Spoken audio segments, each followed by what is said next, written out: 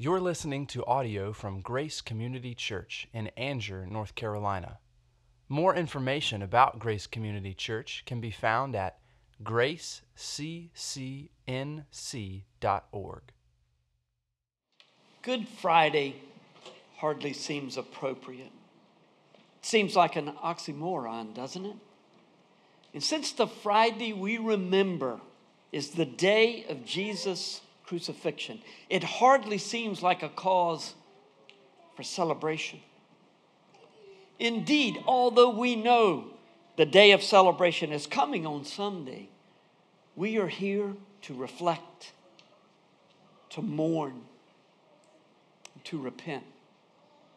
Had we, as followers of Jesus, been alive on the Friday on which he was crucified, we would hardly have been able to breathe, our minds wrenched with contradiction. The one we had been sure was the hope of Israel, the one to throw off Roman rule, the one to bring shalom,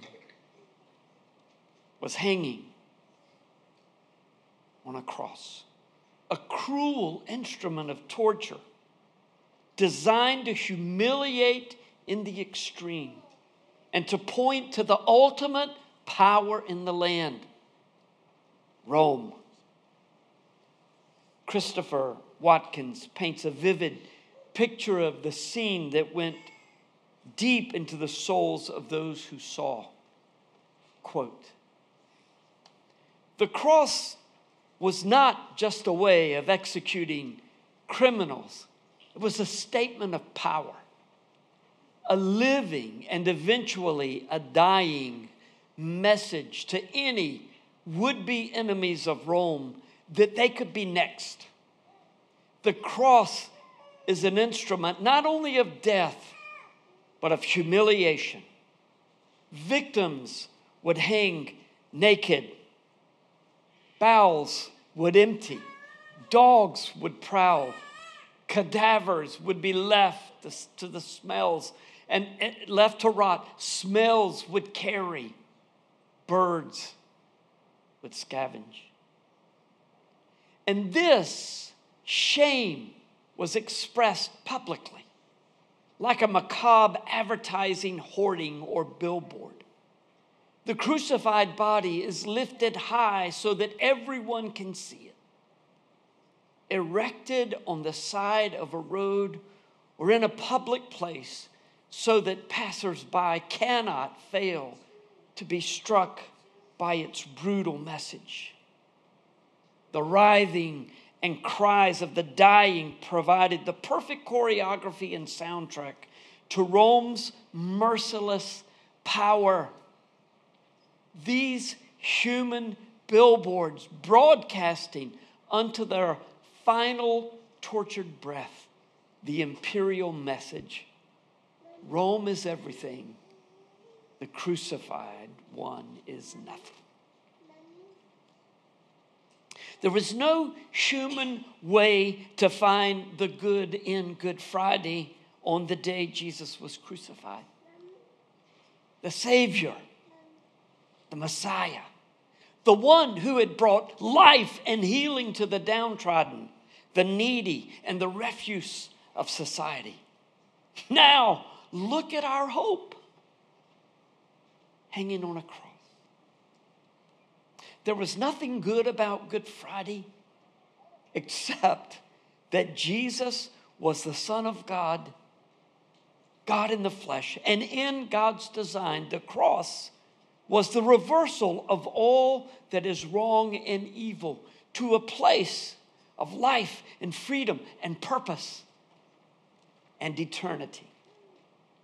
Colossians 2:13 through 15 is the end of the Apostle Paul's thoughts about not only Jesus' superiority over rulers in the universe, but also our relationship with God through Christ, more specifically, with God through Christ on the cross.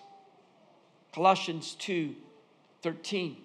And you who were dead in your trespasses and the uncircumcision of your flesh, God made alive together with him, having forgiven us all our trespasses by I can't read it back there. I'm sorry.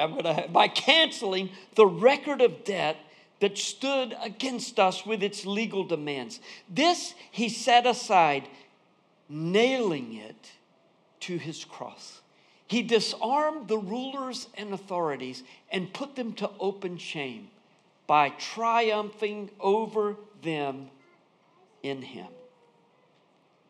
Imagine our emotions as we stand at the foot of the cross. All hope gone because the Savior is dying an agonizing and humiliating death. But it's really we who are dying. We have no relationship with God because of our sins. Not only are we doomed to die physically, but we will be separated from God for eternity in hell because of our sins. We are slaves not only to Rome, but to our sins. We are slaves to the world and to the culture that hates God and his people. We are in debt. We're in trouble with the authority above all earthly powers. We are in trouble with God.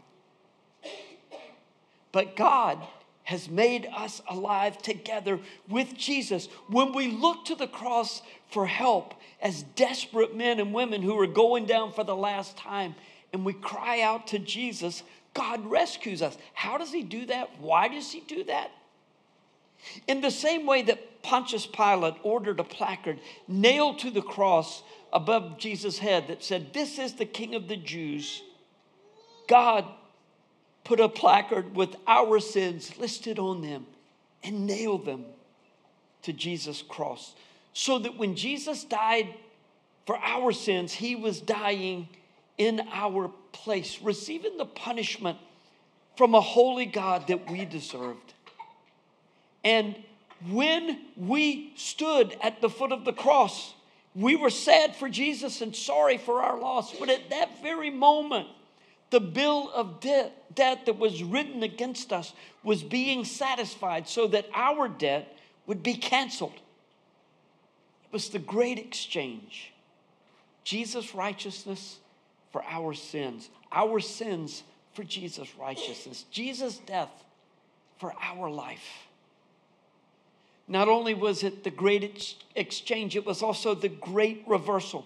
As we have been reminded repeatedly in 1 Corinthians, the cross is foolishness to the Greeks and a stumbling block to the Jews. And as we stand at the foot of the cross on the original Good Friday, we understand why. It was the worst possible thing that could happen, except that Jesus was God and this was according to design. Satan was sure that he had triumphed. The religious leaders were certain this would put an end to the rabble-rouser from Nazareth, backwater Nazareth.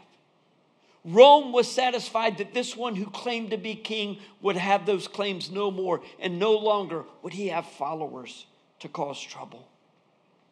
All this would have been true, except that Jesus was God, and this was according to design.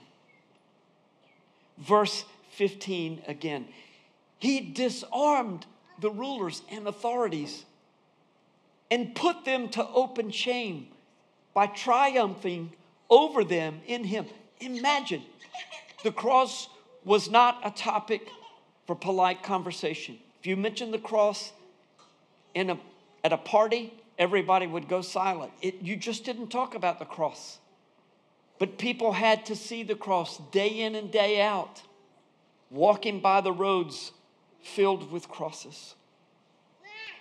And yet Jesus put the rulers and authorities to open shame by triumphing over them in him.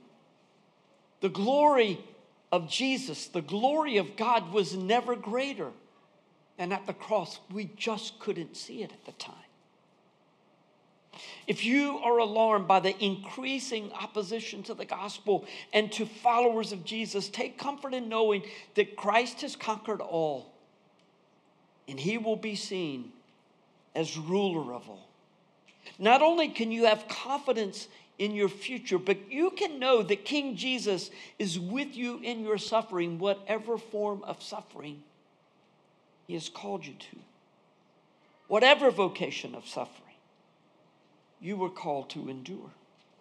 You can trust him because of his death to do what is right, both in your life and in the world, even when it doesn't seem like it in either place. Because of the cross, you can love your enemies, even as you trust the Lord for your care.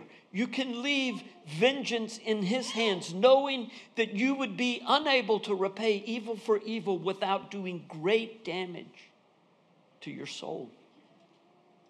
Leave it to him. Because of the cross, you can rest in Jesus. The great exchange has taken place, and from the moment you confess your sins and put your trust in Jesus, you have belonged to him. The great reversal will be fully revealed when Jesus returns. And for now, you can know that your sovereign God is in complete charge of your life and of all that touches you. Once again, Christopher Watkin, writing about Colossians 2:15, quote, Paul's mind-blowing idea is that the crucified one, the helpless, naked, shamed victim, makes a public spectacle of the dominant imperial authorities who are crucifying him at the very moment of their apparent victory. It is an unsurpassed irony and our first glimpse of a pattern of thinking about the cross that is often repeated in the Bible. It is the idea of the cross as the subversive fulfillment of the values and aspirations of all peoples and societies.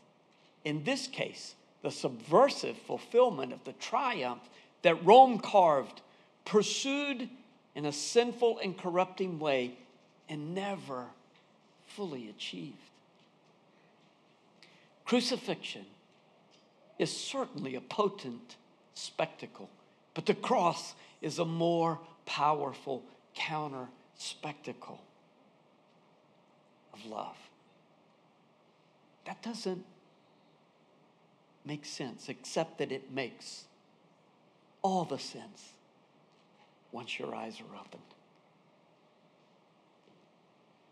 We're going to linger at the foot of the cross for just a few moments longer, and then you'll know when to exit the room. Please exit in silence. Thank you for listening to audio from Grace Community Church, located in North Carolina. Feel free to make copies of this audio content to share with others, but please do not charge for those copies or alter the content in any way without permission. For more information about Grace Community Church, go to graceccnc.org.